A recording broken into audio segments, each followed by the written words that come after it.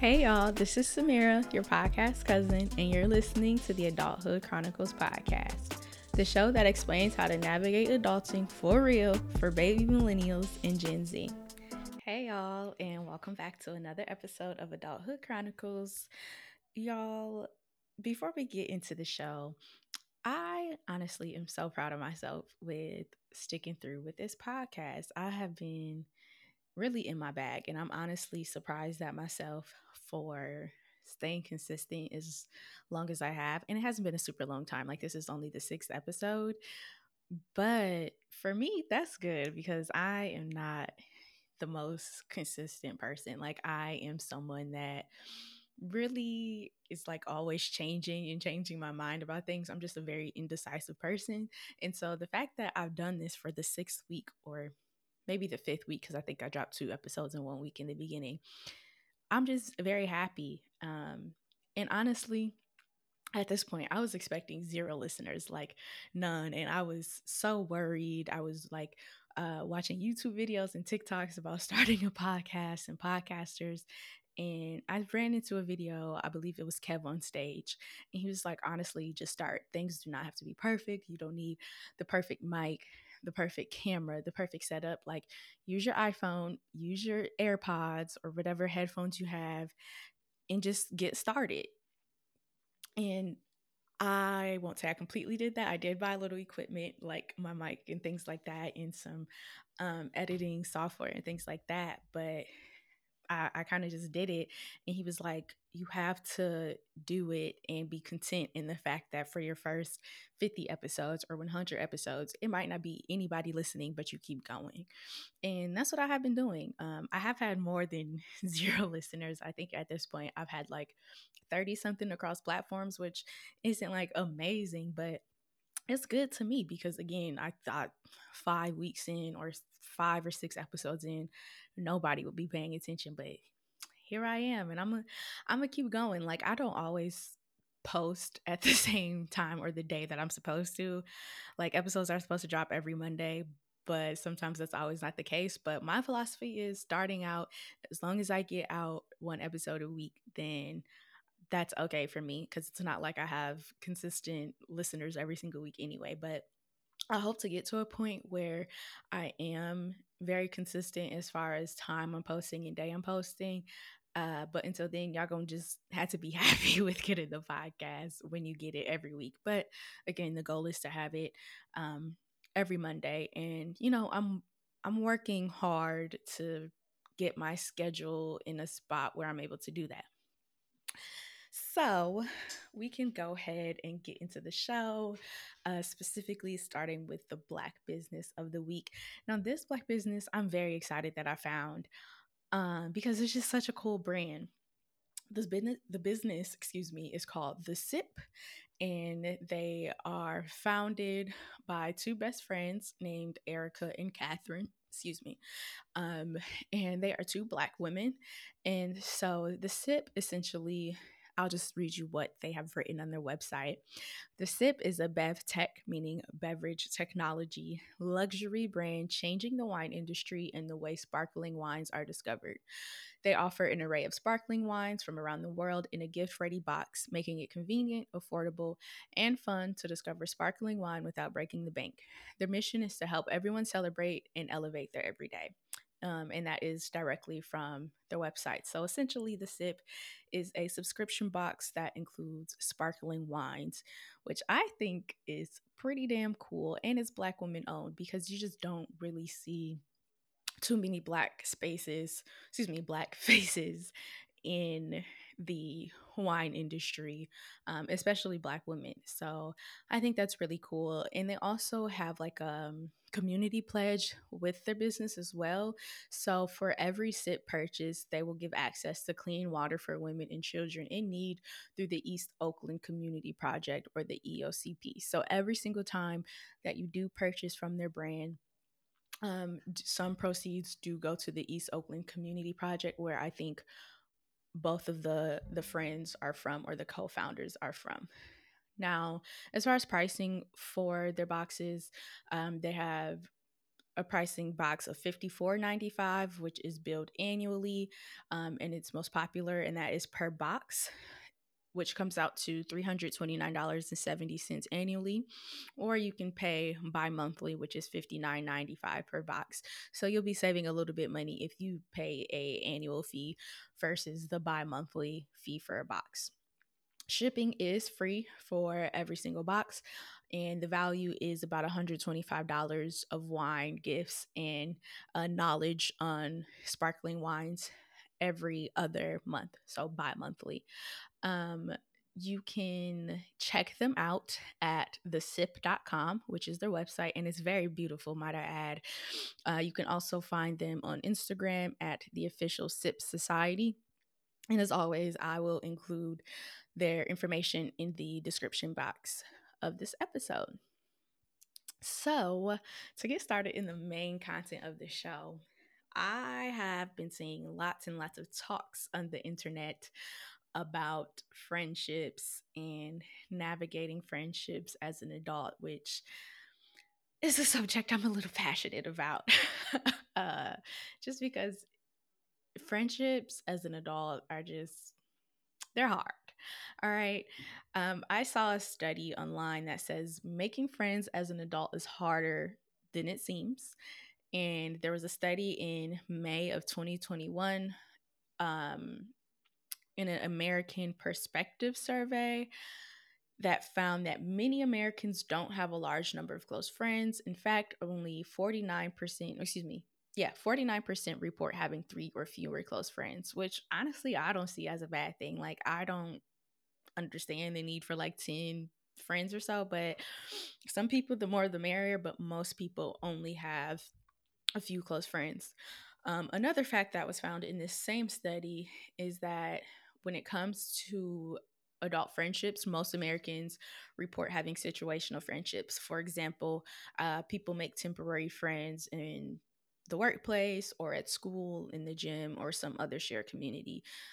In this survey, they found that nearly 70% of people reported having a friend that they only see in certain places or at certain times, which I can relate to wholeheartedly.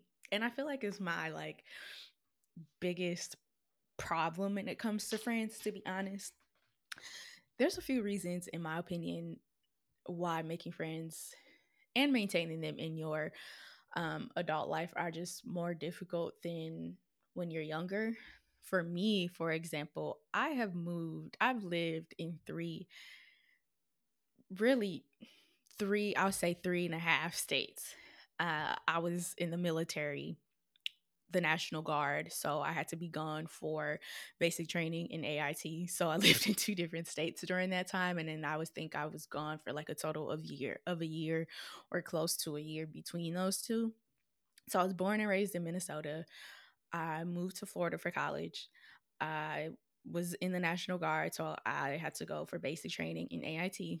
I went to South Carolina for like a few months, and then Missouri for another few months. So I think total my time between basic training and AIT in two different states was close to a year, like 10 months or something. And then now I live in Michigan, in Detroit.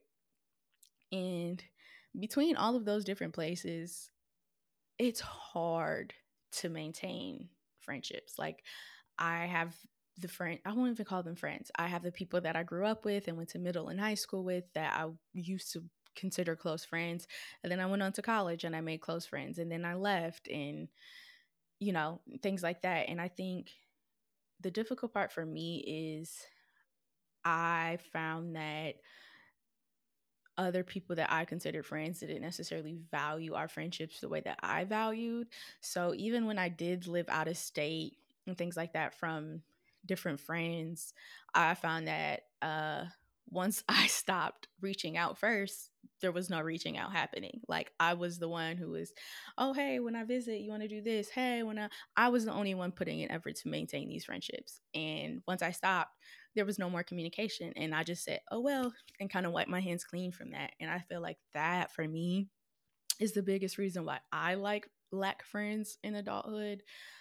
But it is something that I feel I can put a little bit more effort into is like reconnecting with people that were once close friends that even though we still don't live in the same state, we can still have a friendship, and trying to figure out what our friendship looks like now that we don't live in the same states and now that we have our own lives being in our mid to late 20s, you know?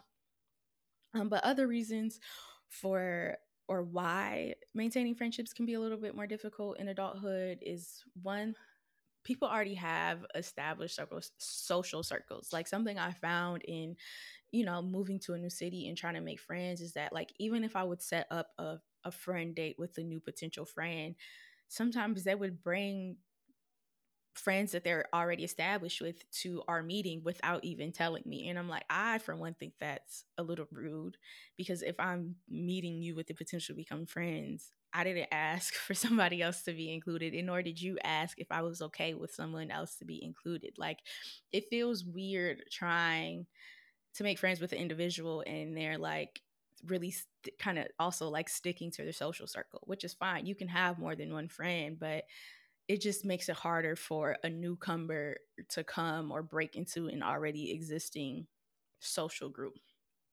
Also, like in your adult age, mid to late 20s, early 30s, people's priorities are changing. Like there's a lot happening in that time frame of life, like 25 to 32.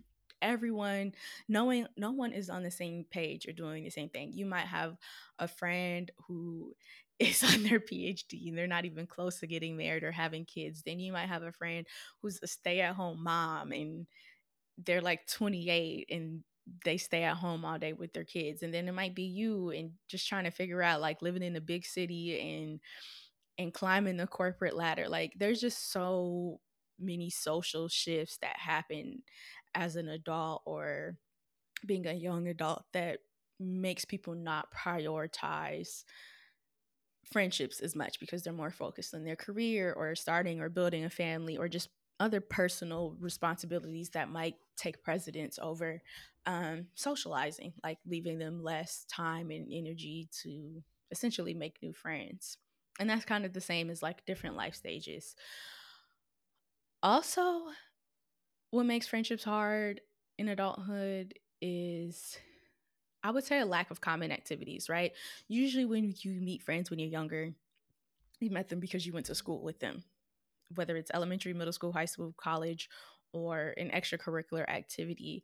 As adults, I find that people are doing less of these activities where they can make friends. People are not doing hobbies as much anymore because most people are staying secluded indoors on their phones and things like that. So they're only getting connected through devices. So I think a good way to find friends is by finding some hobbies.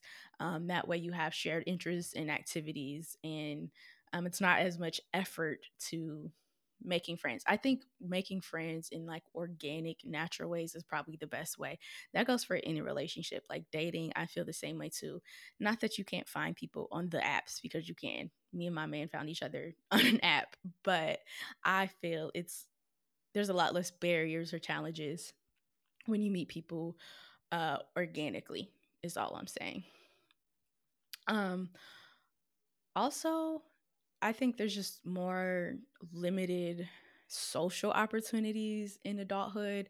Oftentimes, like as adults, we have a much more structured and demanding schedule, which can essentially limit opportunities for us to meet new people.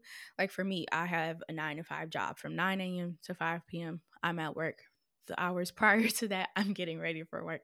The hours after that, I usually am not looking to go out on a weekday. Well, kind of. It just, yeah. But most people aren't like that. Most people, when they're done with their job, they're ready to go home, lay on the couch, and watch TV, or they're taking care of their family or pursuing other responsibilities. So there's just a lot less social opportunities for us to meet people. And it's even more amplified if you are an adult who does not drink or rarely drinks. Everything as an adult is centered around drinking, like damn near everything. People hang out and like, oh, you want to check out this brewery? No, hate beer. Oh, you want to check out this distillery? No, don't like vodka. Oh, you want to meet up at the bar? No, like You want to go grab food and drinks? I'll take the food, but not really the drinks. Like everything, not everything, but mostly everything, unless it's like an outdoor activity, is around drinking. And that's really hard for people who don't like to drink or drink very little, to be honest. Another thing that gets me about trying to make friends in this era, today's times, is the friendships based on aesthetics. Oh my god. I'm so tired of it, honestly. I don't know if this is a problem with men as well, but for women, I know so many women don't actually want friends. They want to hang out with influencers. Like they want you to become an influencer so y'all can all be influencers together. Like they want coworkers. Influencer coworkers is what they want. They don't want the actual things that come with friendship. They want to get cute and go out to eat and take pictures and record videos of cute drinks. And that's it. And yeah, that's just not what I'm about personally. Like, don't get me wrong, I'm gonna definitely take a picture of my food or my drink because I like pretty things. I like random pictures of things that I do in life, but it's not specific for me to edit to make from my Instagram feed. And this isn't even bashing people who do that because, like, sis, make your money. I know that I'm fully aware that taking pictures of food and going to restaurants is a job now, but I don't want my whole entire friendship just to be based on that. And I feel like a lot of, again, going back to like situational friendships, that's what I feel like I have now. A lot of the people that I hang out with, or a lot of people that I would call friends now, not to say there aren't my friends, but they're very situational. Like, oh, this is just my bar friend. Oh, this is just my friend who I hang out with outside of work. Like they're my coworker, but we only do happy hours after work. This is my friend that I only do this with. Like every friend has like a designated pot that they belong in, essentially. And I think everyone, not everyone, but a lot of women are kind of looking for friendships how they see on TV, like Girlfriends or Harlem, like any show on TV about womanhood or friendships, it's always a group of four. And they've always generally have met in college, went to college together, and kind of navigating life from that. You see it in Insecure, you see it on Girlfriends, you see it on Harlem, you see it in Run the World. Like every single show centered around Black women friendships is a four-person group that met in college. And not to say that's unrealistic because it's not, but I came to realize that friendships don't need to look like what they look like on TV. Like your friend circle can be just three of y'all. Your friend circle can be 10 of y'all. Like it does not have to be this group where everybody knows each other and everybody is cool from college. Like it can look different than what we see on TV. Also, something I realized is that like anything in life, friendships really take effort. Like just as much effort that you would put in a relationship with your partner, boyfriend, girlfriend, husband, wife, them, they, partner, whatever, you have to put in that same effort with your friendships, if not more, because you don't spend as much time with them. And I just think people don't look at friendships the way that they look at romantic relationships, which I think are kind of wrong. I think this is generally more a problem with men than women because I feel like women, especially Black women, really, really value sisterhood, um, and the joys that like real, true sisterhood can bring them. And a lot of people desire it, but again, it comes with effort. Like you're not going to get that without putting yourself out into the world. Um, and that's something I learned. Like friends are not just gonna come to me because I want friends. Like I'm not gonna be able to just sit in the house and watch TV after work and be like, why aren't the friends coming? Like, no, that's not how it works. Like friends come naturally.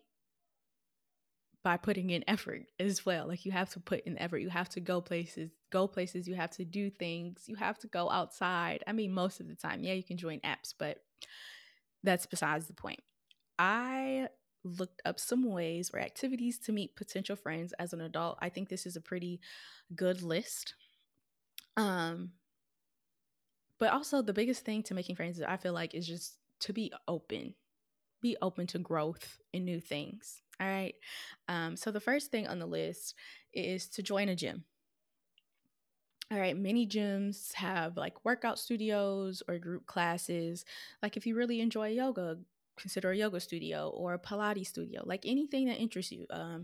If you're into basketball, a rec club or a rec volleyball club, anything like that. Like I have been saying since I lived in Detroit, I've been here a little over 2 years, and I am just now starting to put myself out there when it comes to like really being a part of the community and really enjoying everything that this city has to offer. And that includes social activities. Like I stopped of like feeling bad for myself waiting to do things because I don't have a friend, and just do things. And that's how you make friends or meet people. Like I went to the Beyonce concert by myself.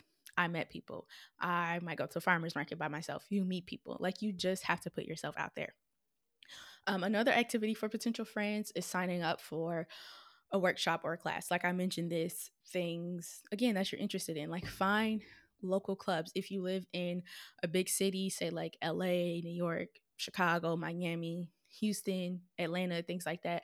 There's so many clubs and programs around. Like you can um if you're thinking about roller skating, like you can find a roller skating club, you can find a cooking club. Like there's literally a club out there for everything, especially if you live in a big major metro.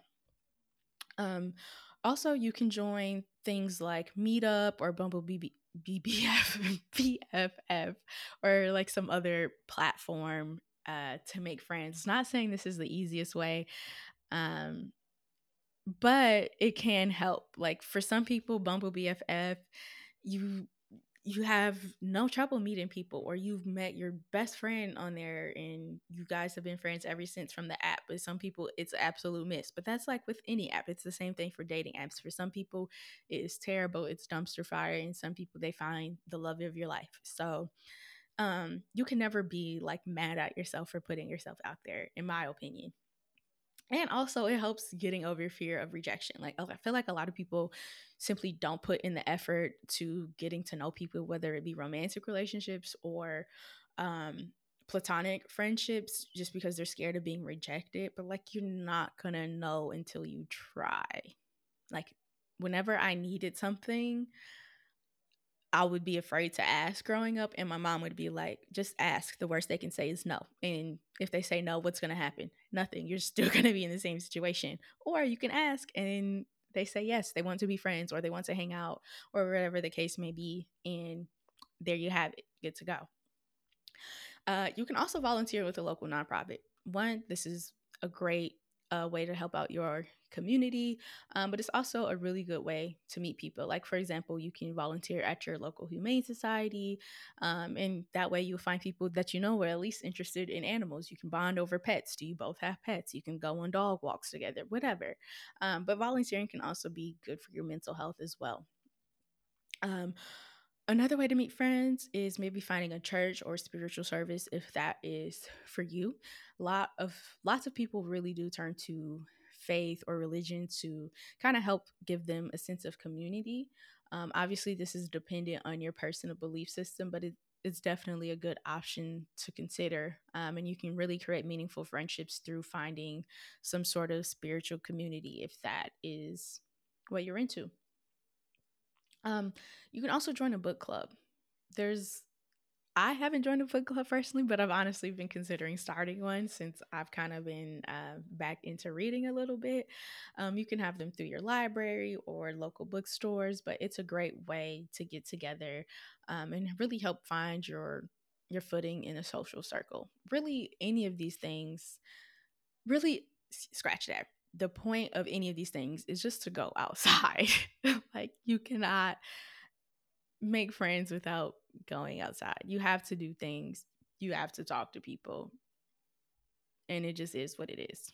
All right, that is all for the main content of the show. But I will say, our next segment in wellness wisdom is also going to be kind of related to friendships, um, and really just talking about the importance of community and really just social wellness and how it can affect your overall health. All right. So, social health can just be described as connections and relationships, um, measured by how we interact with others in the world, essentially. So, it can include maintaining healthy relationships, the time you enjoy being with other people, developing friendships and intimate relationships, caring about others and letting others care about you, and contributing to society and your community. I don't know if y'all know this, but there are lots of health effects, like serious health effects, that loneliness and social isolation can cause or worsen, especially as we age. And as time goes by, especially since the pandemic and lockdown, people are even less connected as time goes by. Like, we have all these connectivity apps and things on our phone, but no one's actually connected in real life. It's all just by phone, and it's given us like a almost a fake sense of reality, I would say, because yeah, the people on social media are real, but they're not real, if that makes sense. Like, yeah, there's real people behind them, but you can be anything you want on the internet. So that's what I mean by they're not real. And that can have a really um, broad effect on your mental health. So, some of the health effects that can happen just from being lonely or isolated include depression, anxiety, and suicide. So those who deem themselves as lonely or are more lonely than others can have a higher rate of depression, anxiety, and suicide. I talked about this in another episode. I can't remember which one. I think I talked about just overall well-being and health, but suicide rates are sky high, especially amongst Black men. They're continuously growing. Black and brown men, they're getting higher and higher. And anxiety rates are getting higher and higher, especially amongst young people, especially social anxiety, which is something personally I don't even understand. But I'm not saying it doesn't exist, especially as a person that used to be very, very, very, very, very, very, very shy as a kid. I'm talking like I didn't talk to anybody unless you were very close, and it was we only would talk like in private. Like, I would only show my true personality in private. Like, I didn't have this big personality that I have now. And then also depression. Like, these mental health crises keep climbing and climbing and climbing. Loneliness is also associated with higher rates, of heart disease, heart failure, and stroke. I don't know how, but it can. Like, have you ever heard of broken heart syndrome? Essentially, you can literally die from having your heart broken from all the stress of a breakup puts on your heart. You can have a heart attack and die. Loneliness can have the same effects. It's also associated with higher rates of dementia as well as premature death. So, loneliness has also been associated with death at the same levels of those smoking 15 cigarettes a day, which is crazy. 15 cigarettes a day is equivalent to loneliness, like the death rate. I think that's insane. And I think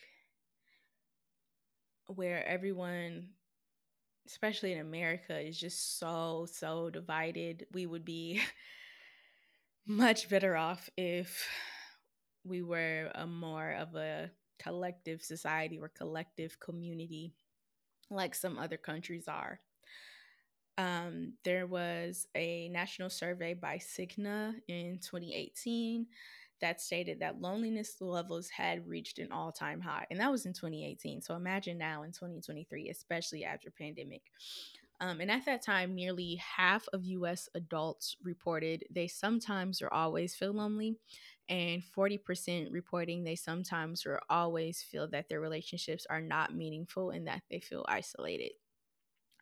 I guess my question is again, like, how do we as a collective society solve these issues? Like, what is the solution as a whole? Like, not on an individual level, but again, as a whole, like, how do we get people in America to act as a community to actually feel like we need one another to live? Because we do. Like, we cannot do everything on our own. We cannot survive not talking to anyone. I don't know if y'all have ever seen the movie Castaway with Tom Hanks. Really old movie, also a very popular movie. I watched it in like a psychology class in high school. We were talking about Maslow's hierarchy of needs. And one of those needs in which Maslow thought we needed to survive is essentially socialization. And in Castaway, Tom Hanks, there's like a plane accident and he's stuck on a deserted island for years and years and years. So imagine that he's by himself with no one to talk to. Well, off comes on the shore is a Wilson volleyball, who he called Wilson, and it became his friend.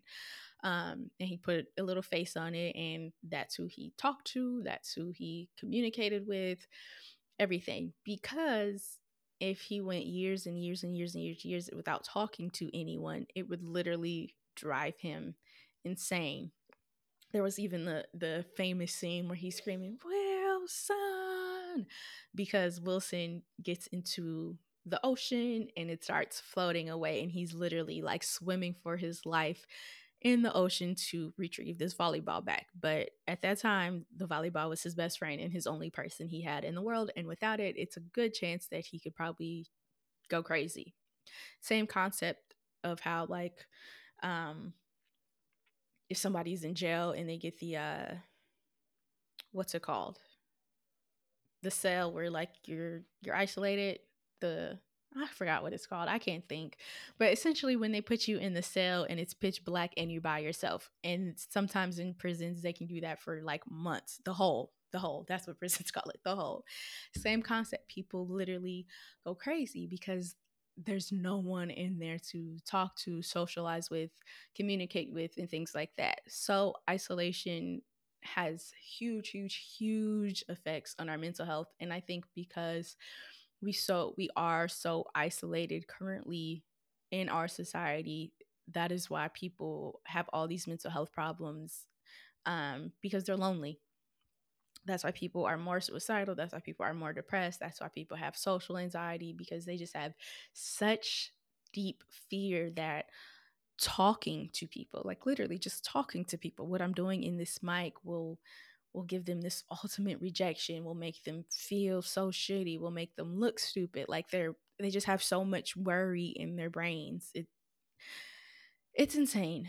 Um, but if you are having or experiencing any of these problems, I would obviously definitely recommend seeing a professional like a psychiatrist or a therapist to really try to talk through these things and try to get some tools that can help you um, have a better life with the loneliness you may be experiencing, and how to make changes in your life to get out of that.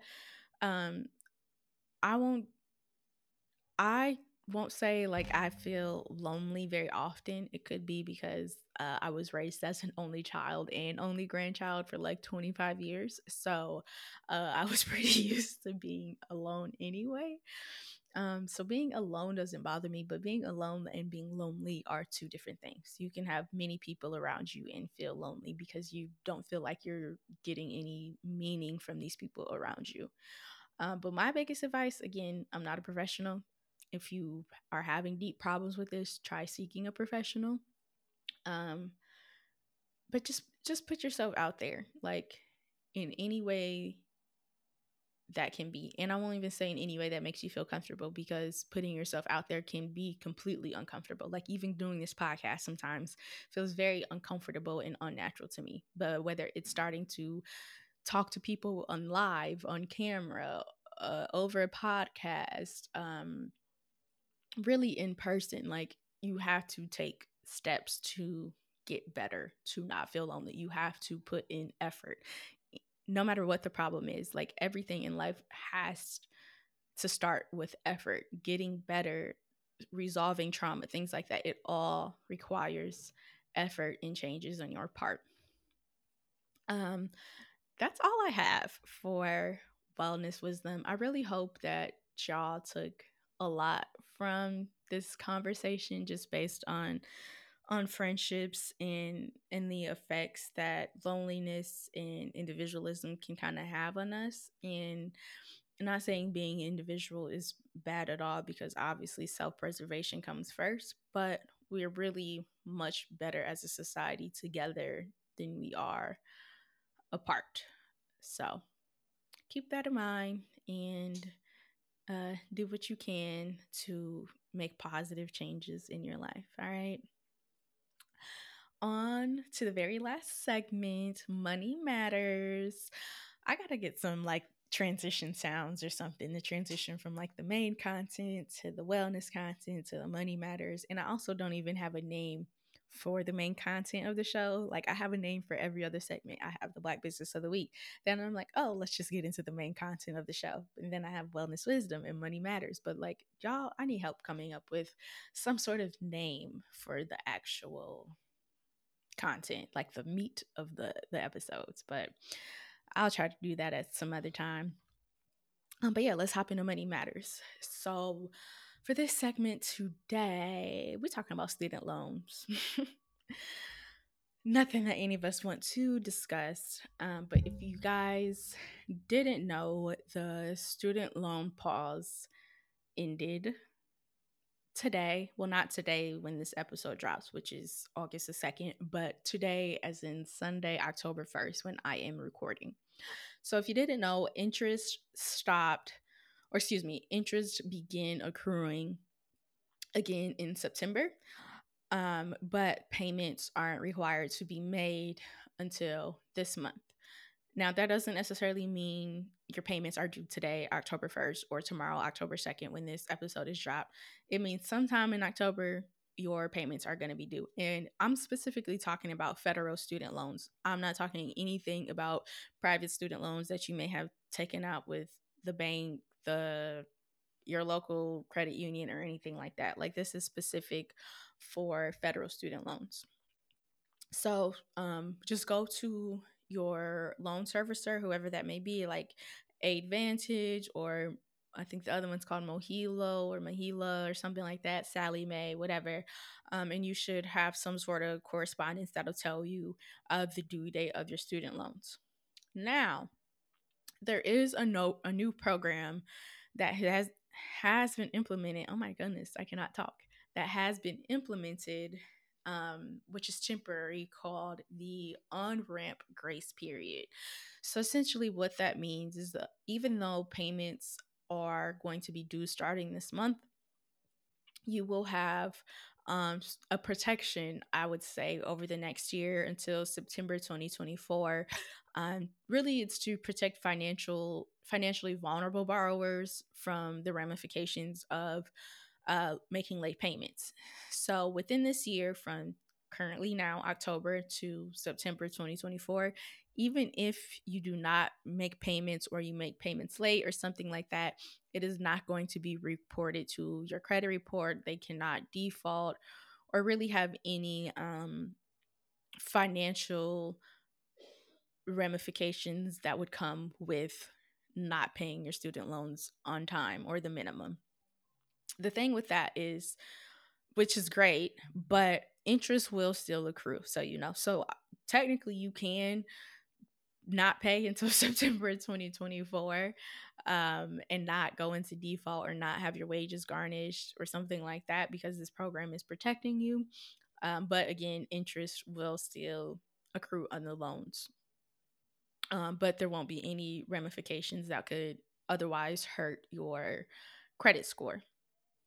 My recommendation though is to either, well, one, the original way that the student loan servicers break out your loans is in a payment plan over the next 10 years to pay it off. So, however many months 10 years is divided by your balance is what your payment is going to be. So, for me, I owe $40,000 just about. And so, for me, I think they were trying to make my payment like $432 and some change or something like that, 400 something dollars and some change.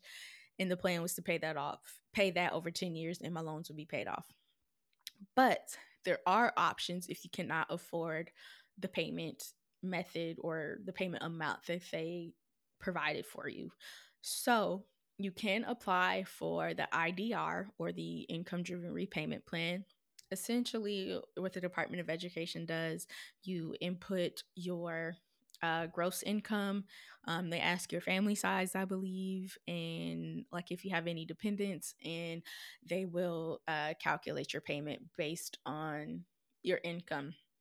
So if you're a high income earner, this might not be the best for you. But if you are low income and maybe even have a dependent or so, it could really, really lower your payments. For me, I think when I did this, it lowered my payments to like just about $100, like $101 and some change. They also have the SAVE program, which is a little different than the IDR. Um, so let me look into this really fast. So the SAVE plan is the newest income driven plan. The SAVE plan does calculate your monthly payment amount based on your income and your family size. And they provide the lowest monthly payment for any IDR plan available to nearly all student loan borrowers. So essentially, they decrease your monthly payments by increasing the income exemption from 150% to 225% of the poverty line. So essentially, if you make so much money, they're not able to like charge you over so much for your monthly loan amount. So for an example, if you are single borrower earning $32,800 or less, or family four earning $67,500 or less, you probably won't have to pay nothing. So depending on what your adjusted gross income is, depends on the amount. It just depends how much your income is, like as it relates to the poverty level for your specific state. I think it's the same for 48 states, and the only differences maybe are Hawaii and Alaska or something like that. You'll just have to apply online. This SAVE program, it used to be called the Repay program, which is REPAYE, but it's now considered the Pay program. Excuse me. Um, like for example, on this chart I'm looking at, they have estimated monthly payments under the SAVE plan. So for instance, as a family size of one, just yourself, and you make 40K, your payment would only be $60, 50K $143, 60K $227. So again, you could really save more money on the SAVE plan rather than the regular income driven repayment plan. If one of those payments is still too much, so say you get approved for the IDR or SAVE or some other program within your loan servicer and it's still too much, you do have a few other options. So you can apply for a deferment.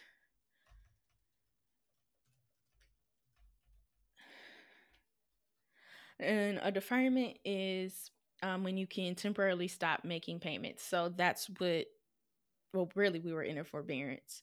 But with the loan deferment, you can temporarily stop making payments. And I believe they have a couple reasons why you can defer. So one, they have a hardship deferral, which most likely you would have to apply for if the other payment plans are too much for you. They do ask a few questions like about if you've received assistance in the last year and things like that. So I think if you have not, you may not be eligible, but I'm not 100% sure. I just know when I applied for a hardship deferral that I was denied based off the questions that they asked me. Um, and in that case, I had to apply for a forbearance. With a loan forbearance, you can stop making payments or reduce your monthly payments for up to 12 months. But keep in mind, because loan interest accrue, while your loan is in deferment or forbearance, you still may want to explore other payment options. Like for me, since I didn't qualify for the hardship deferment, I end up having to apply for a forbearance. And for me, the reason I'm doing that is I'm not ready to pay my student loans simply because right now I am looking to purchase a house and save for a house. So that will obviously take away the money that I can put towards that. And so I'm trying to postpone it until after I purchase my house, which will open up more income for me because my mortgage would be cheaper than my rent. And so they did approve my forbearance. With the forbearance, all you have to do is put in how long you would like your loans to be forbeared. For me, I think I put in like 6 months or something to start paying back in March. And also, just so you know, with some of the income driven repayment plans, you can have your payments as low as $0. And I'm pretty sure that still counts towards the months if you do the PSLF program, which is like if you work in a civil service job, say like for the government, or you're a teacher in a low income school and things like that, with 20 months or I don't know, however many months of payments, they will forgive your loan balance regardless what their balance is. So say if that entire time your monthly amount was only $0 and you never paid anything over however many months, after that your loans will be forgiven. That still counts towards the BSLF program. So as it pertains to student loans, one, for all the servicers, you can find all of your repayment options online and apply for them online, which is what I recommend. I have called my loan servicer, which is Advantage, I think twice in like the last week or last 2 weeks. And I will say they were helpful for me and they pointed me in the right direction. Like the workers were very like understanding because I know they're probably swamped with calls right now. There was a long wait time. So, depending on when you call, I'm sure because a lot of people are calling because student loans are not paused anymore, but I'm pretty sure I was on hold like 30, 40 minutes each time. But, I kind of just put the phone on speaker and just worked until somebody answered. So, it wasn't that big of a deal for me. So you can expect pretty long wait times if you call. That's why I recommend going online. And pretty much any question that you have, you really don't need to talk to a person about. Most of the information you can find on the federal student aid website at studentaid.gov, or you can just log into whatever your service website is and get all your information there. So your repayment options, your total amount of loans, how much you owe total, auto pay, and things like that. I don't know for how it is for other services, but for Aid Vantage specifically, who has my loans, I know that if you set up auto pay, they will lower the interest on your loans. I don't know the exact amount, but just setting up auto pay will keep your interest down a little bit, which is always helpful. Also, if you're someone looking to pay off your loans, I see like on a lot of different forums, like on Reddit or Facebook groups that I'm in, like a financial groups in, people are always like, oh, I make this much money, say for example, like $2,000, and my expenses are 1,900. I'm trying to pay off my loans as fast as possible. What should I do? Like, I'm sorry, you have a income problem. Like, if you are trying to pay your loans off as fast as possible, you can't be worrying about, I mean, not to say don't worry about your expenses. Obviously, try to get your expenses down as low as possible. But the problem is income. Like, the answer is more income. I don't know what magic wand people are looking for when it comes to paying their student loans off or paying them off fast. Student loans are probably one of the only loans that does not get wiped out if you file for bankruptcy. So that would not help either. Like, student loans is one thing that you will owe till you die if you do not pay them. And Uncle Sam will get his money somehow if you choose not to pay. So if you don't pay, or if you don't do programs, or if you don't pay at least the minimum, even if your minimum is $30, if you're not paying that $30 every month, like, your loans can and will go into default. And I'm saying this as someone who worked at a collection agency that collected debt for the Department of Education. My entire job was to get people out of default so they can do what they wanted to do. When you're in default for student loans, you are not able to get a home mortgage. You have to pay that off. Whenever you owe the government money, you have to pay that before you can do things like get a mortgage or things like that. They're not going to let you, your lender's not going to let you get a mortgage or go through with the underwriting when you owe the government. It's the same if you owe the IRS or something like that. You can't do that. So whenever you go in default, the government can and will take your money via either wage garnishment, because I used to do it, or if you get a social security income. So if you're an old person, they can take from your social security check. Um, Even if you don't owe, but your partner owes and you guys are married and file taxes together, they will take any refund checks from the IRS when you file taxes. So keep that in mind, because I keep seeing a lot of people saying like, oh, their loans is between God and Joe or whatever. Like, they're not thinking about those loans. But it does have ramifications. So at least pay the bare minimum and try to get the bare minimum as low as possible is my suggestion. At least, at least. Like, me personally, I'm trying to pay mine off. I don't want to have debt personally. I don't want that weighing on me. And I borrowed the money, and I knew what I was doing when I borrowed the money. All right. I knew what I was doing, taking out extra than I needed because I was paying my rent with it, or getting food with my refund checks, or getting a laptop for school. So I wasn't tricked or fooled. No one forced me to do it. So I personally am going to do what I can to pay off my loans. I'm not saying you have to do that, but it is a suggestion to do what you can, at least the minimum, so you're not putting yourself in a poor, poor financial circumstance, I should say. Again, when it comes to student loans, go to your student loan servicer website for the most accurate information, or studentaid.gov. Not, oh, I heard from a friend or somebody told me, I seen somewhere, unless it's directly from studentaid.gov or directly from your servicer or directly a correspondence from the White House. None of that matter what you seen or what you heard. You need to go by true facts. So if you don't know, again, look on your servicer website under your account or studentaid.gov, or simply calling the loan servicer who owns your loans. And if you don't know who has your loans, you also can go to studentaid.gov, create an account, and it will tell you what company is the owner of your loans, because it may not match up what's on your credit report necessarily. And speaking of credit, just because your student loans are off your credit report, or something is not on your credit report, does not mean you do not owe them still. Because I see a lot of people paying like credit gurus and things like that to wipe off their student loans. I'm saying that in quotations, wipe out their student loans, which is not true. Just because they somehow got it off your credit report does not mean you no longer owe. Just because it says zero on your credit report for your loans doesn't mean you actually owe zero. It could be transitioning you from one servicer to another. So, again, for the most accurate information, always contact your student loan servicer and they will be able to tell you what's what. All right. Uh, that's all I have for the show, y'all.